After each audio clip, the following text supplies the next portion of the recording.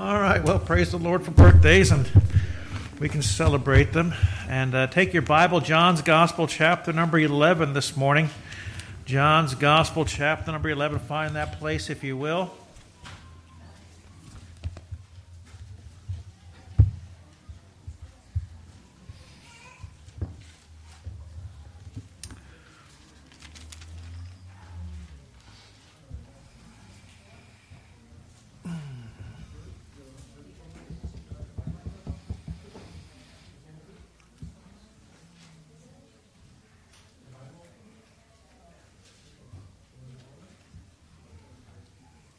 John's Gospel, chapter number 11, we have been studying the 7 conversations the Lord has had or has with women in this Gospel. The Bible records 7 specific conversations.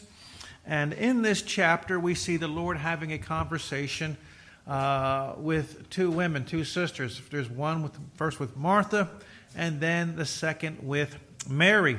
And we looked at this message is taking 3 weeks to get through. We got an introduction to Mary and Martha and their brother Lazarus, and then we looked at the conversation with Martha last week, but really kind of left you hanging a little bit. We didn't really finish what's going on.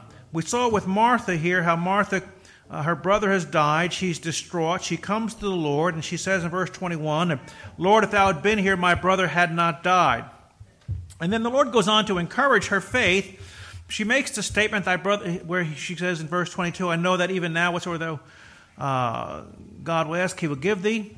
And he makes the statement in verse 25, "I am the resurrection and the life. He that believeth in me, though he were dead, yet shall he live. And whosoever liveth and believeth in me shall never die. Believest thou this?"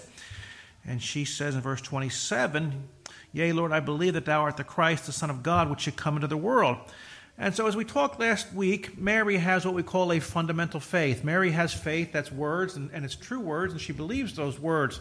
But there is a disconnect with Martha, and there's a disconnect with Mary, as we will see in this message, where there is a belief in something, but then there is the problem where we actually live what we believe, where we take the two and put them together. We all have Bible verses in our heads, and we all know these things, but there comes a time when we actually have to put those words into practice.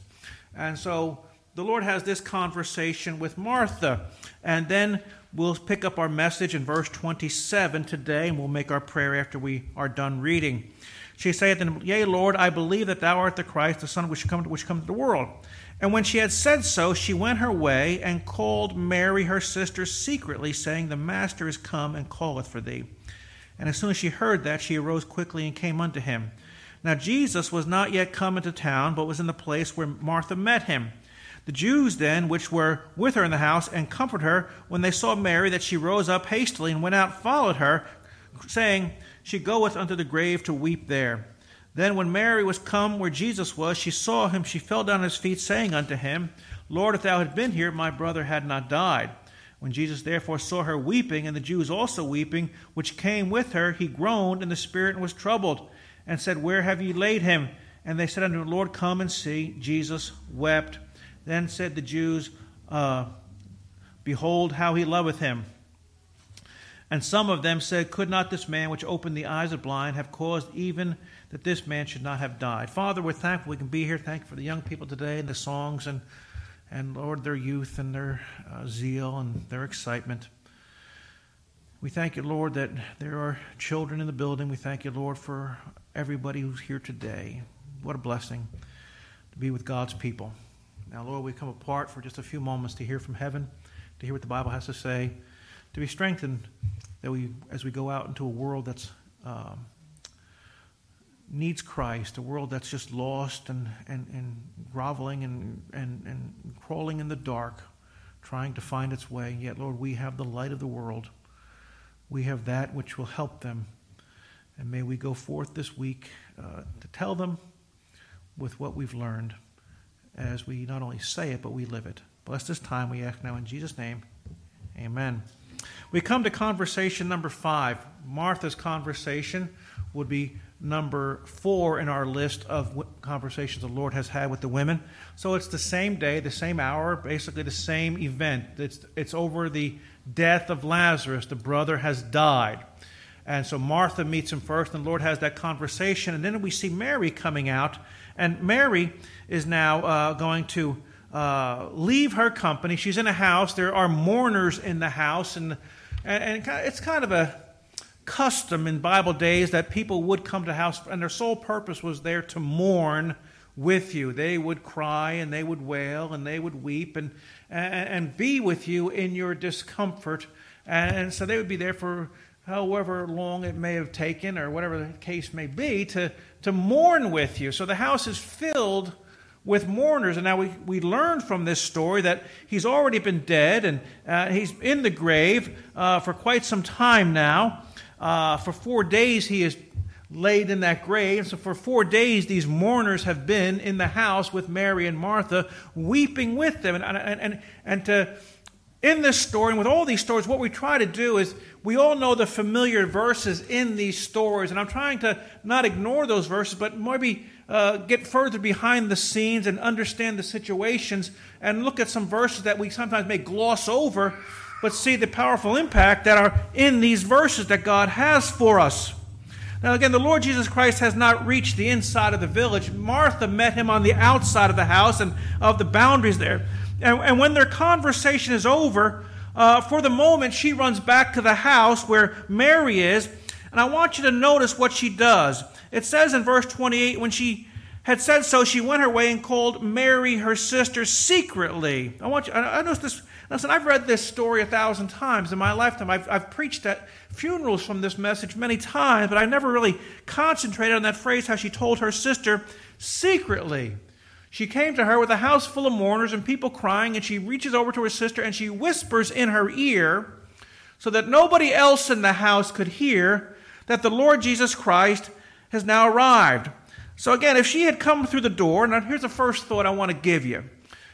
And again, this is not going to shatter your life and world impact, but it is a thought I want you to see. First of all, she comes into the house filled with mourners, and if she had come through the door, if Martha had burst through the door and yelled in the house that Jesus is now here, everybody in the house would have emptied out and went to meet the Lord. And again, there's nothing wrong with public conversations.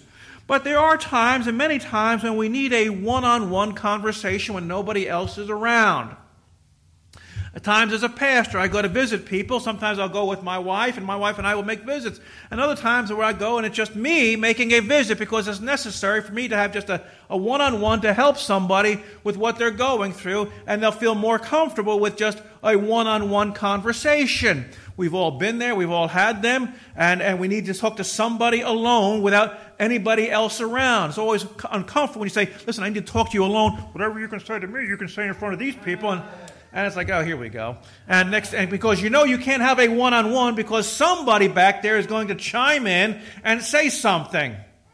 That's why it's difficult witnessing to somebody sometimes one-on-one. I've had Christians hinder a soul-winning conversation by throwing things in there. Pastor, tell him about tithing. He doesn't even understand salvation. I got Christians don't understand tithing, and you want me to explain it to a lost sinner about tithing. Can we get them saved first? And I feel like, but I'm too nice a guy to simply say, can you just shut up? Just shut up. Or go out. I'm too nice to say that, but I'm thinking. I want you to know I think those thoughts. You don't think them, but I think them. So sometimes you have to have a one-on-one, a personal time where you can talk to somebody, because people are more apt to open up if they're one-on-one and not have multiple people around you. And so she tells her sister that the Lord shows that she, Mary, can go out and meet the Lord and have a one-on-one like she has just had a one-on-one conversation with him. It's also important in our prayer life. When we pray, we are having a one-on-one conversation. It's okay. I didn't realize I was in the back dealing with some things, and I called on John to pray, and he said he prayed for he opened the service. So John did double prayer time today. He'll get extra in his paycheck this week for that. But so John did double duty. That's what I get for not paying attention there. So John made a public prayer twice today. Now, how we pray publicly oftentimes is different than how we pray privately. And it should be, by the way. How I talk to Jesus when I'm by myself is not how I talk when because it is a God, a Father, child relationship.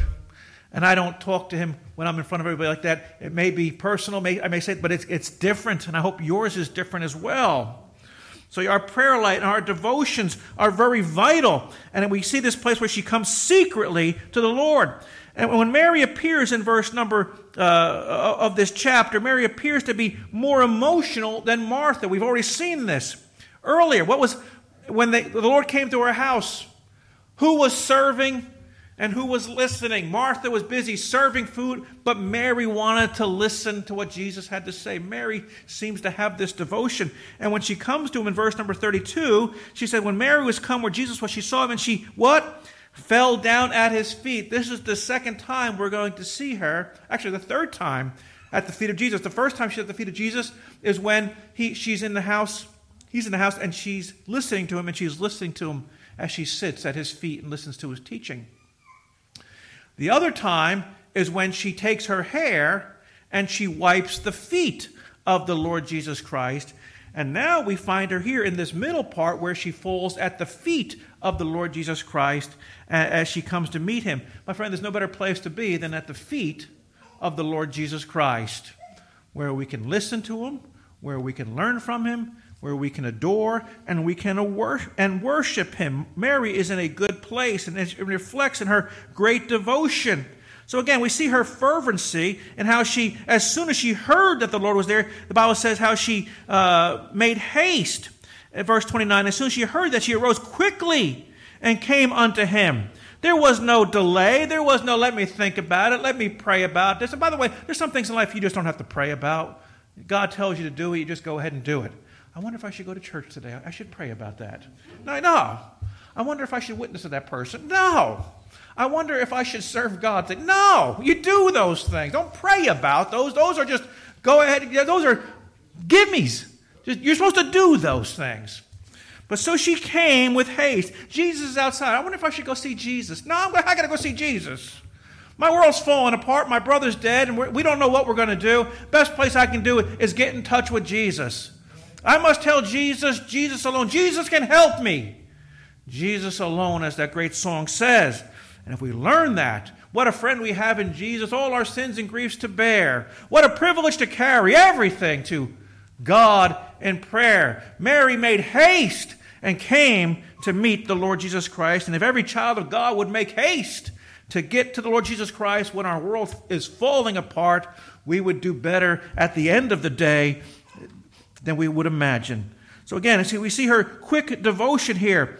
And so many people keep things keep them from church. Things rise up and will let things keep us from God. Nothing could keep Mary from getting to the Lord. Again, we see the Jews followed her in the house, and they said in verse number 31, she's going to the grave to weep. The comforters were confused about Mary's sudden leaving, but soon found out the reason she left so quickly. And what does she do? In her haste to get out, they follow her thinking she's going down to the cemetery, but instead she takes them to the Lord Jesus Christ. My friend, where you go influences people more than you realize. I had a man years ago, he goes, you look familiar to me. And I always get nervous when people say that. I don't know whether I haven't done anything bad, but it's like, and he's looking at me. I get nervous. People start staring at me like, I don't know where I've been. I'm from Kearney, and graduated in '82. Worked for a plumbing company. He goes, "You go to that church, don't you?"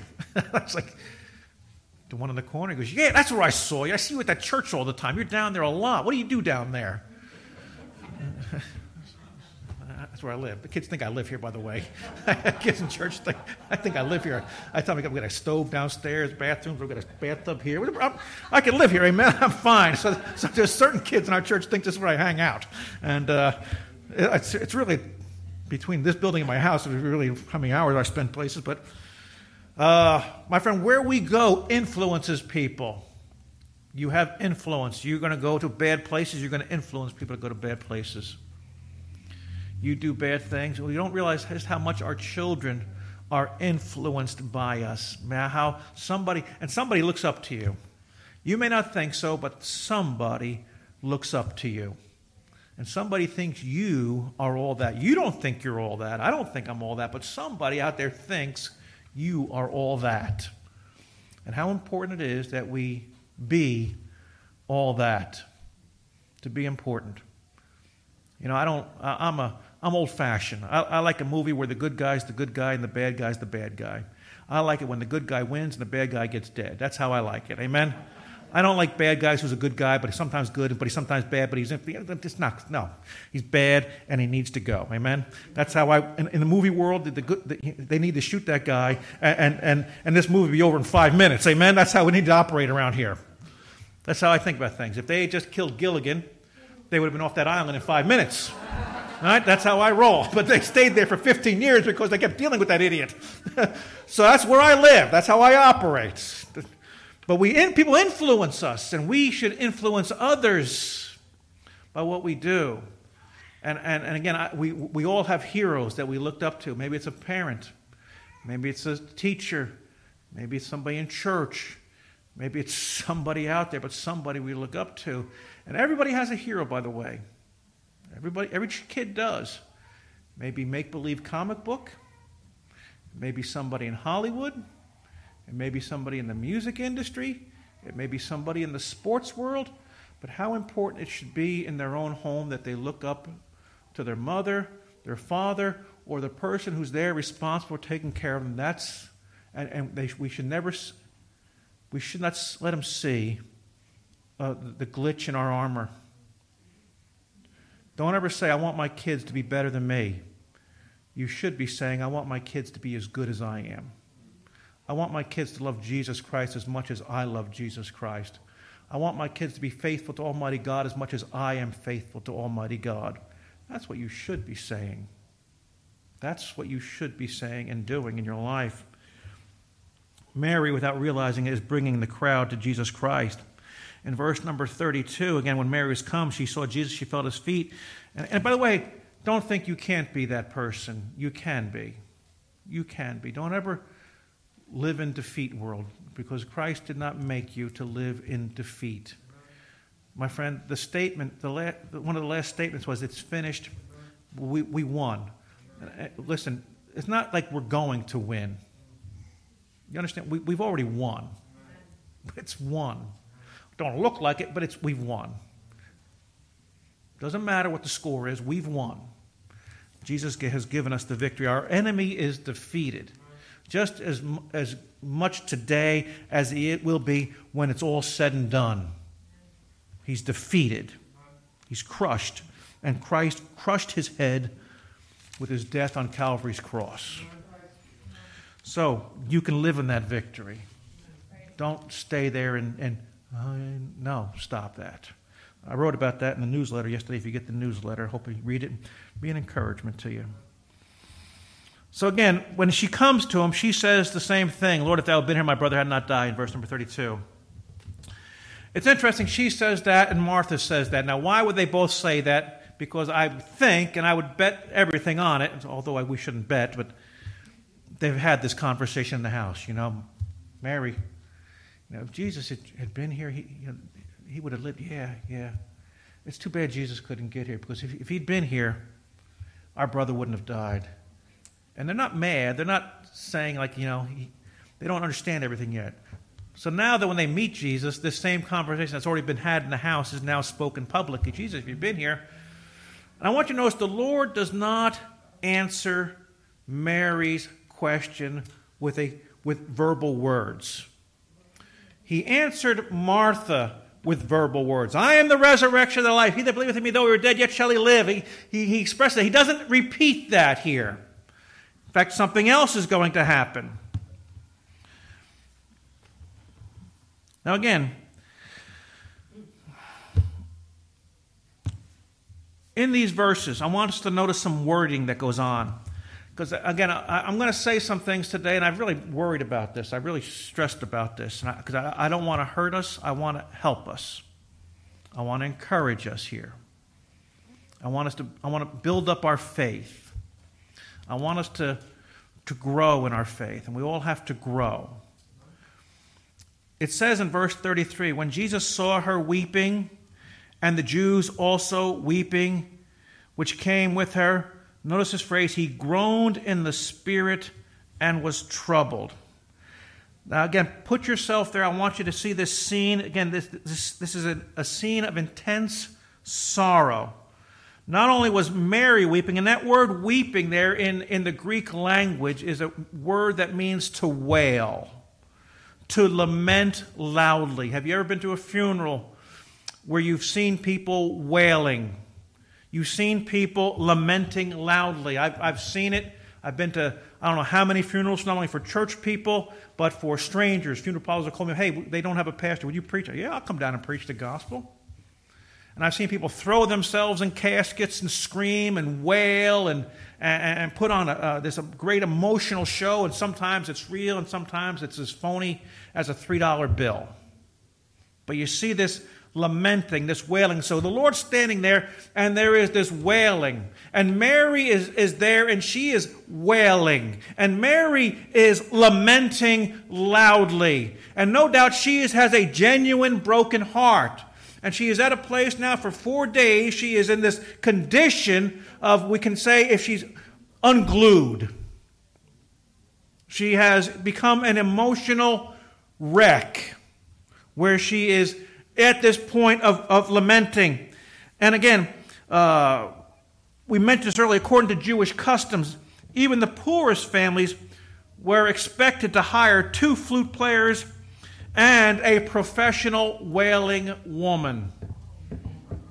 Can you imagine that? You got to hire somebody to wail for you. I don't know. Listen, I'm sorry. I know I'm breaking custom, but I'm not hiring you. I got enough problems. I don't need you. But it is all part of this demonstration. We wouldn't do that in our customs today, but they did it in Bible custom times. That was what they did. And since Mary and Martha and Lazarus were a prominent family, they likely would have even more professional mourners in addition to others who came to pay their respects. So this is a very chaotic scene, and Jesus was deeply moved, the Bible says, in spirit and was troubled, or he groaned in the spirit. We want to understand what is going on here. This word which the Lord uses here, and the Bible uses, and he says where he groaned. He groaned. What does exactly it mean? It appears 3 other times in the Bible. We see it where it's translated sternly warned, or it's used in the phrase of scolding. It also includes the connotation of anger or outright indignation. We all concentrate on verse number 35 where it says Jesus wept, and we'll get to that. But here, before Jesus weeps, Jesus is groaning in the spirit and he's troubled. He is disturbed and he's kind of angry at what is going on and what they're doing here. Jesus appears to have been angry, not only the painful reality of sin and death, which Lazarus was as a beloved example, but perhaps also with the mourners. People, again, understand this, they are acting or they are genuinely behaving themselves in a manner in which there is no hope. When we deal with death, we deal with it differently than others. Take your Bible, and if you will, 1 Thessalonians chapter number 4. 1 Thessalonians, and that's why I want to be careful, and this will extend to other things in a minute. 1 Thessalonians chapter number 4, find that place. You're familiar with this verse, and as soon as we read it, you'll say, okay, I know that verse.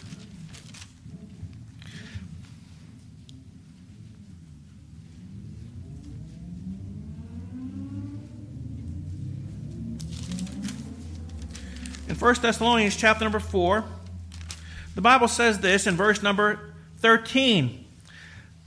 But I would not have you to be ignorant, brethren, concerning them which are asleep. In other words, I don't want you to be ignorant concerning those who have died, those you love who are asleep. And remember, asleep is a reference to a Christian. You're a Christian. You have a loved one who's died. They're sleeping. Their body's in the ground. He says, notice these last phrase, please mark them and remember them, that ye sorrow not, even as others which have no hope. The Bible never tells us not to sorrow. The Bible talks about us sorrowing. The Bible talks about us grieving. God gave people time in the Bible to deal with death when it came, and to deal with grief, and to have this time. But in that time, he says, I don't want you to act, I don't want you to behave yourself like those who have no hope. An atheist has no hope. When their loved one is dead, they're gone forever. And so therefore they may weep and wail and lament for days because they know that's all they ever had.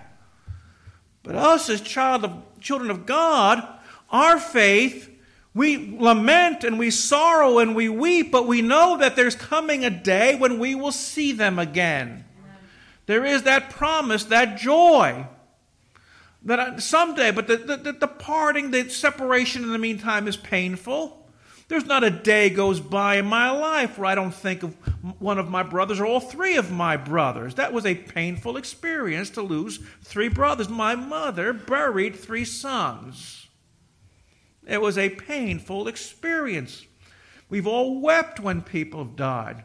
When I got the notice that my brother had passed away, my last brother, I flew down the highway from Fairfield and came down and ran into the house and fell upon my brother and spent an hour in that room alone with my brother.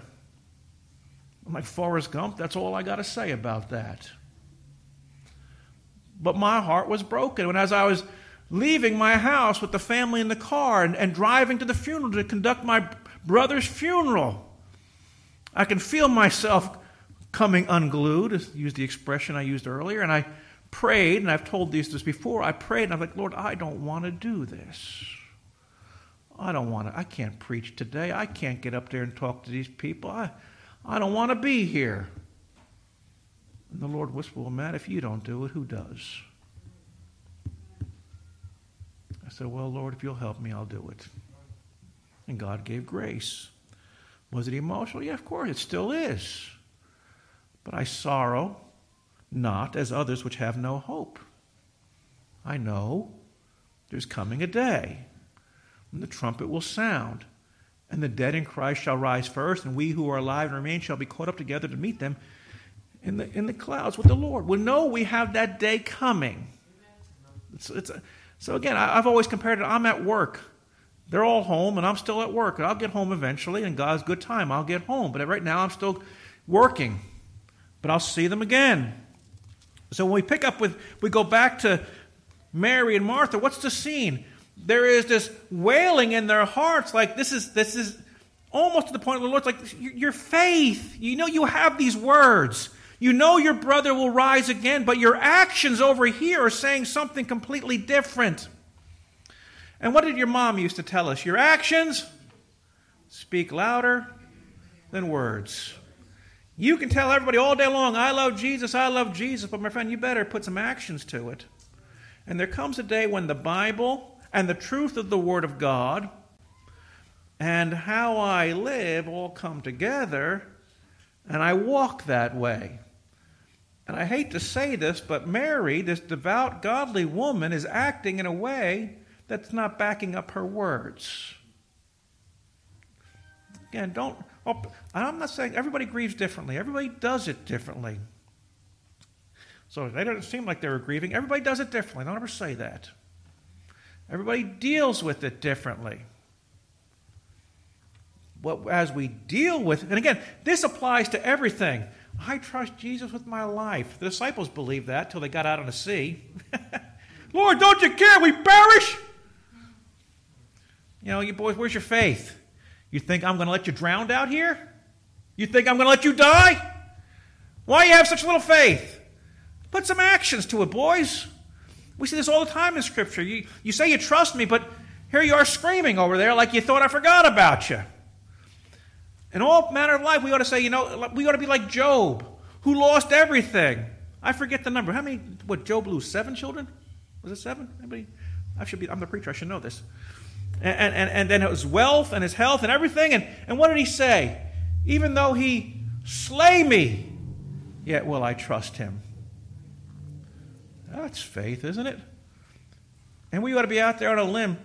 And if God decides to cut this limb, if God wants me to die, then God wants me to die. I'll trust him no matter what. So in our story here, the Lord's looking at these people wailing, and he knows who the professional mourners are, but he's looking at Mary. And the Bible says he is troubled, and he groaning in the spirit. It bothers him that they don't have the confidence in him to get them through this trial.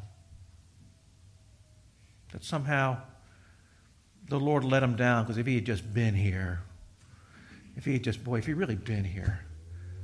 No, you don't understand. I'm here. I've always been here, and I always will be here. I'm with you all the time. I never leave you nor forsake you. We've all, and if you have never had a terrible heartache or tragedy or sorrow in your life, well, hang on. Life will eventually catch up with you. You know, I read years ago, and I didn't like it when I read as a young man, somebody said you can't be a good preacher till you had a broken heart. And my friend, that's a Bible truth. You can't learn to have compassion till you've needed compassion. You can't weep with those who weep till you've actually wept yourself. And learn to trust Almighty God when things were tough. And you know, well, why did God do this to me? Well, why? So, the words that we see here as he goes on, he says in verse number 35, Jesus wept. We all know this. We all joke about it. I'm going to memorize Scripture, and we all learn John 11:35. But not only memorizing it, the words mean things. And words have, in Scripture, and the word in verse number 33, where he says, we saw that word weeping, it means to wail, to lament loudly. This word here is a rare word. It's only used here once in the New Testament. Again, it's the shortest verse, but it's emphasizing the humanity of Jesus Christ. Isaiah 53, verse number 3, calls him what? Man of what? Sorrows. So where do we see the man of sorrows here? And Jesus wept. Again, they see this and they say how he loved them. And again, this crying of the Lord Jesus Christ gives us some lessons. First of all, it shows the sincerity of God's love. Often in the midst of our trials, we're quick to accuse God of not loving us. And don't ever do that. Your faith ought to move beyond that. If God loved me, he wouldn't do this. No, God loves you. God loves you no matter what. Again, God is good all the time. And all the time, Satan is bad.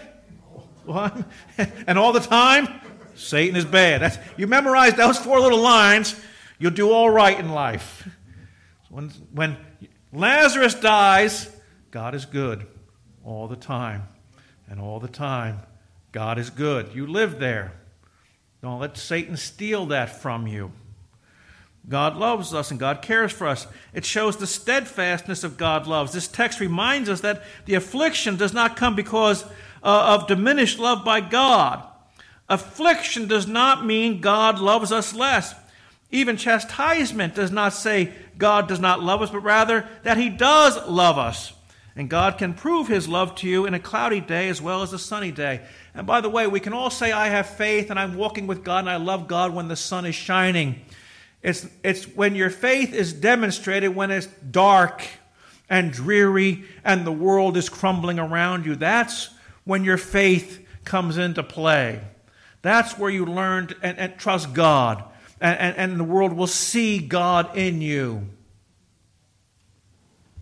I don't like bringing these things up. I don't want to, because it's not the Matt Swakowski show here. But again, when my father died in September, my brother died in October, and we buried Mom on December 21st. All those, and within a 4-month span, it was a tough pill to swallow.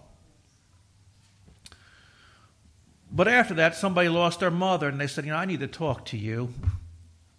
Somebody who's not a Christian, somebody who knows our family, I need to talk to you. You just went through what you went through. How'd you do that? Because I'm having the hardest time dealing with the loss of my mother. Well, can I tell you about Jesus? Can I tell you about Jesus and how good Jesus is? I didn't lose anybody, by the way. I know exactly where they are.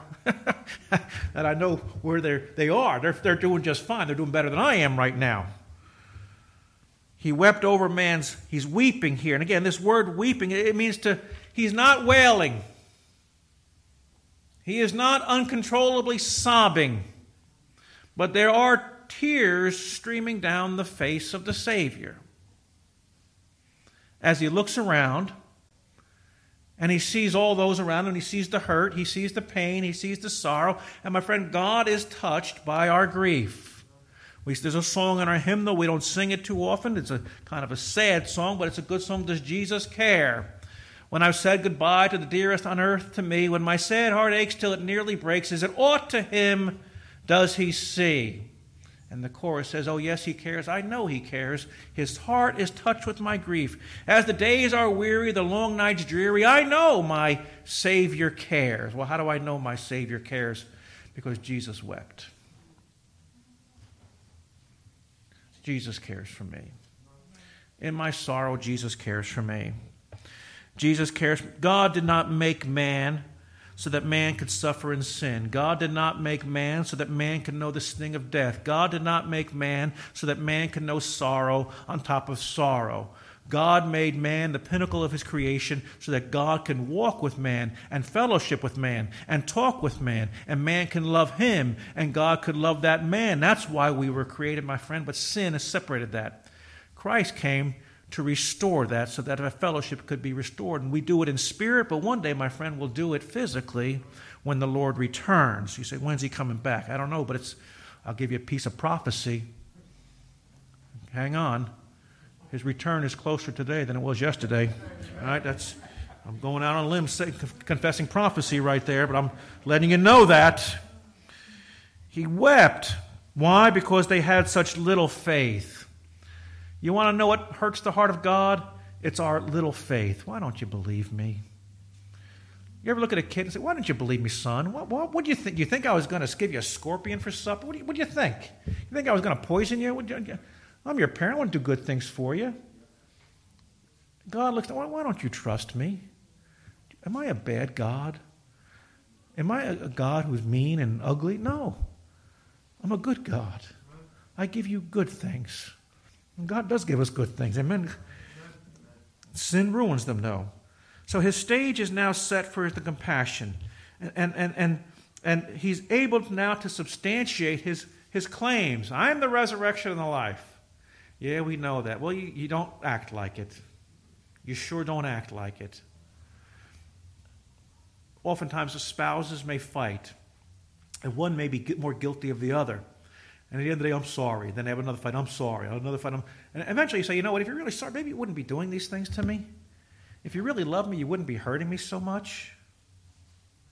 You wouldn't be afflicting me so much. You love something, you care for it. Well, my friend, he's about to substantiate his claim, and he gives the answer here.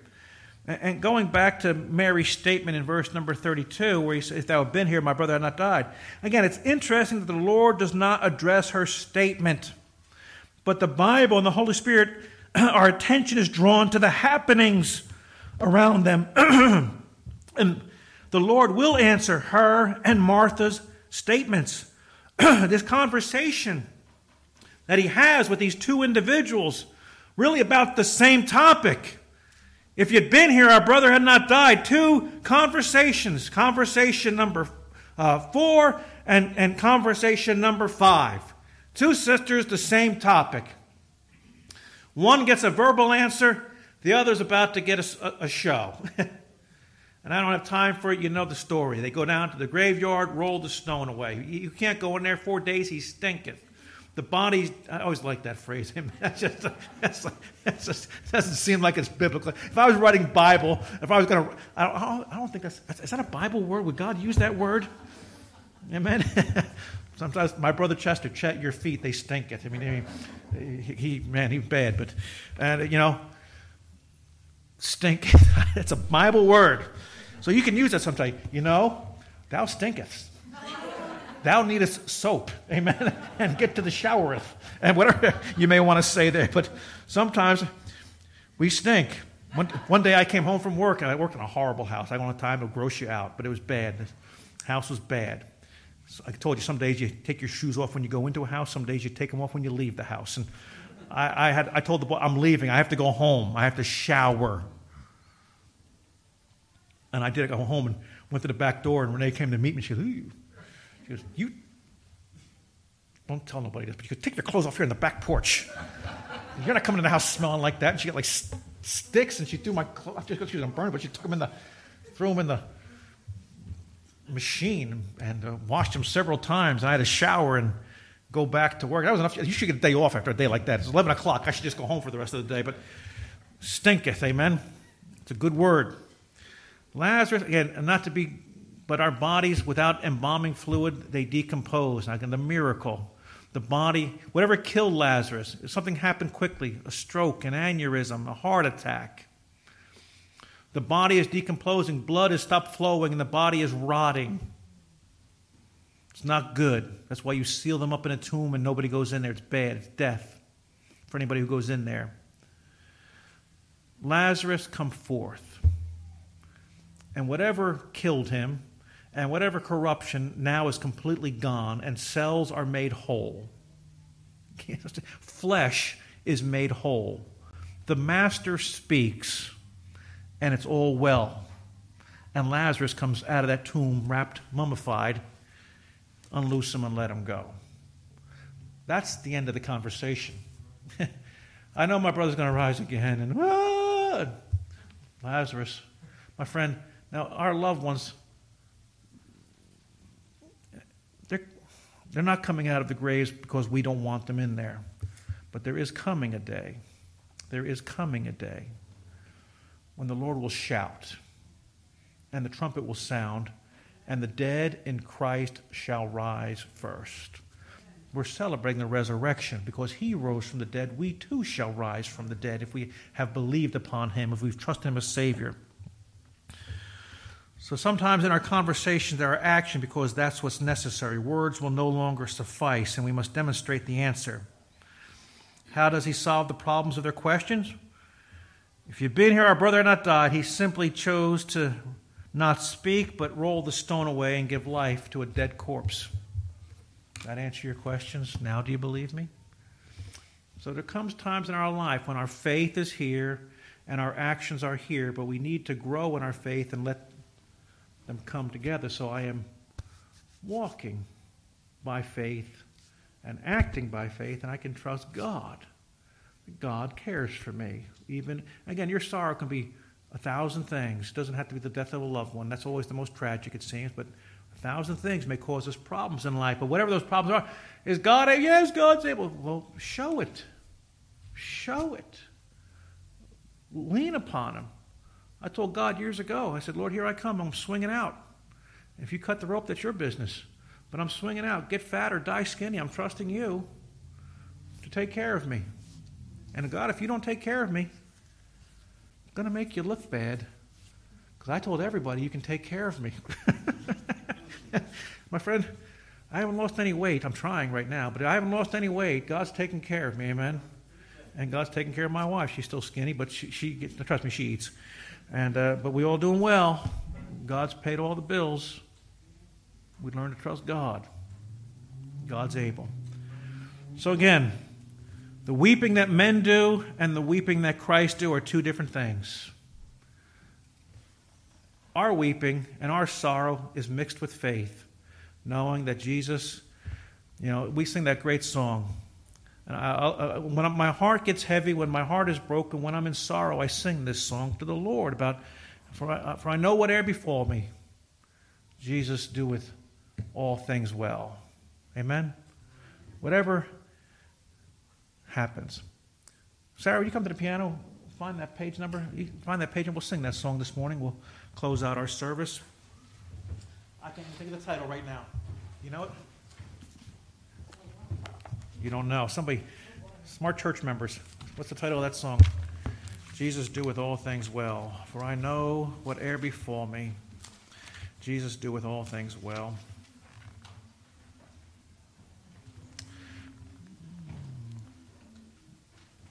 I'm looking up Jesus doeth all things well, but it doesn't fit in my songbook. Hey Siri. All the way. All the way my Savior leads me. Never mind, Siri. Be quiet. You got the page number? 214. If this ain't the one I'm thinking of, we'll sing it anyway. Let's stand together as we sing, and then we'll close it out this morning.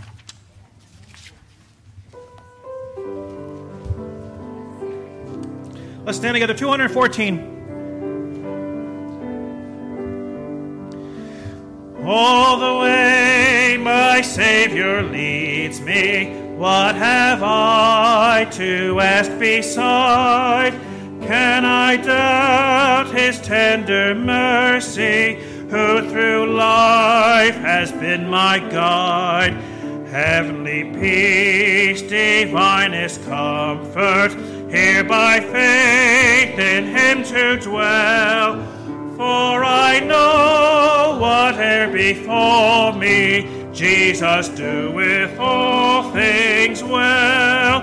For I know whate'er befall me, Jesus doeth all things well. Verse 2. All the way my Savior leads me, cheers each winding path I tread, gives me grace for every trial, feeds me with the living bread.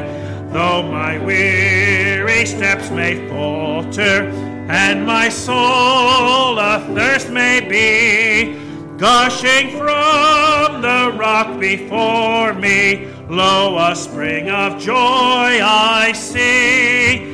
Gushing from the rock before me, lo, a spring of joy I see. All the way my Savior leads me, oh, the fullness of his love. Perfect rest to me is promised in my Father's house above. When my spirit clothed immortal wings its flight to realms of day, this my song through endless ages, Jesus led me all the way. This my song through endless ages, Jesus led me all the way.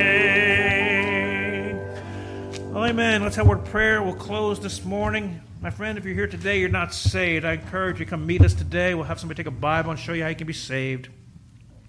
No greater joy than knowing Christ when life kicks up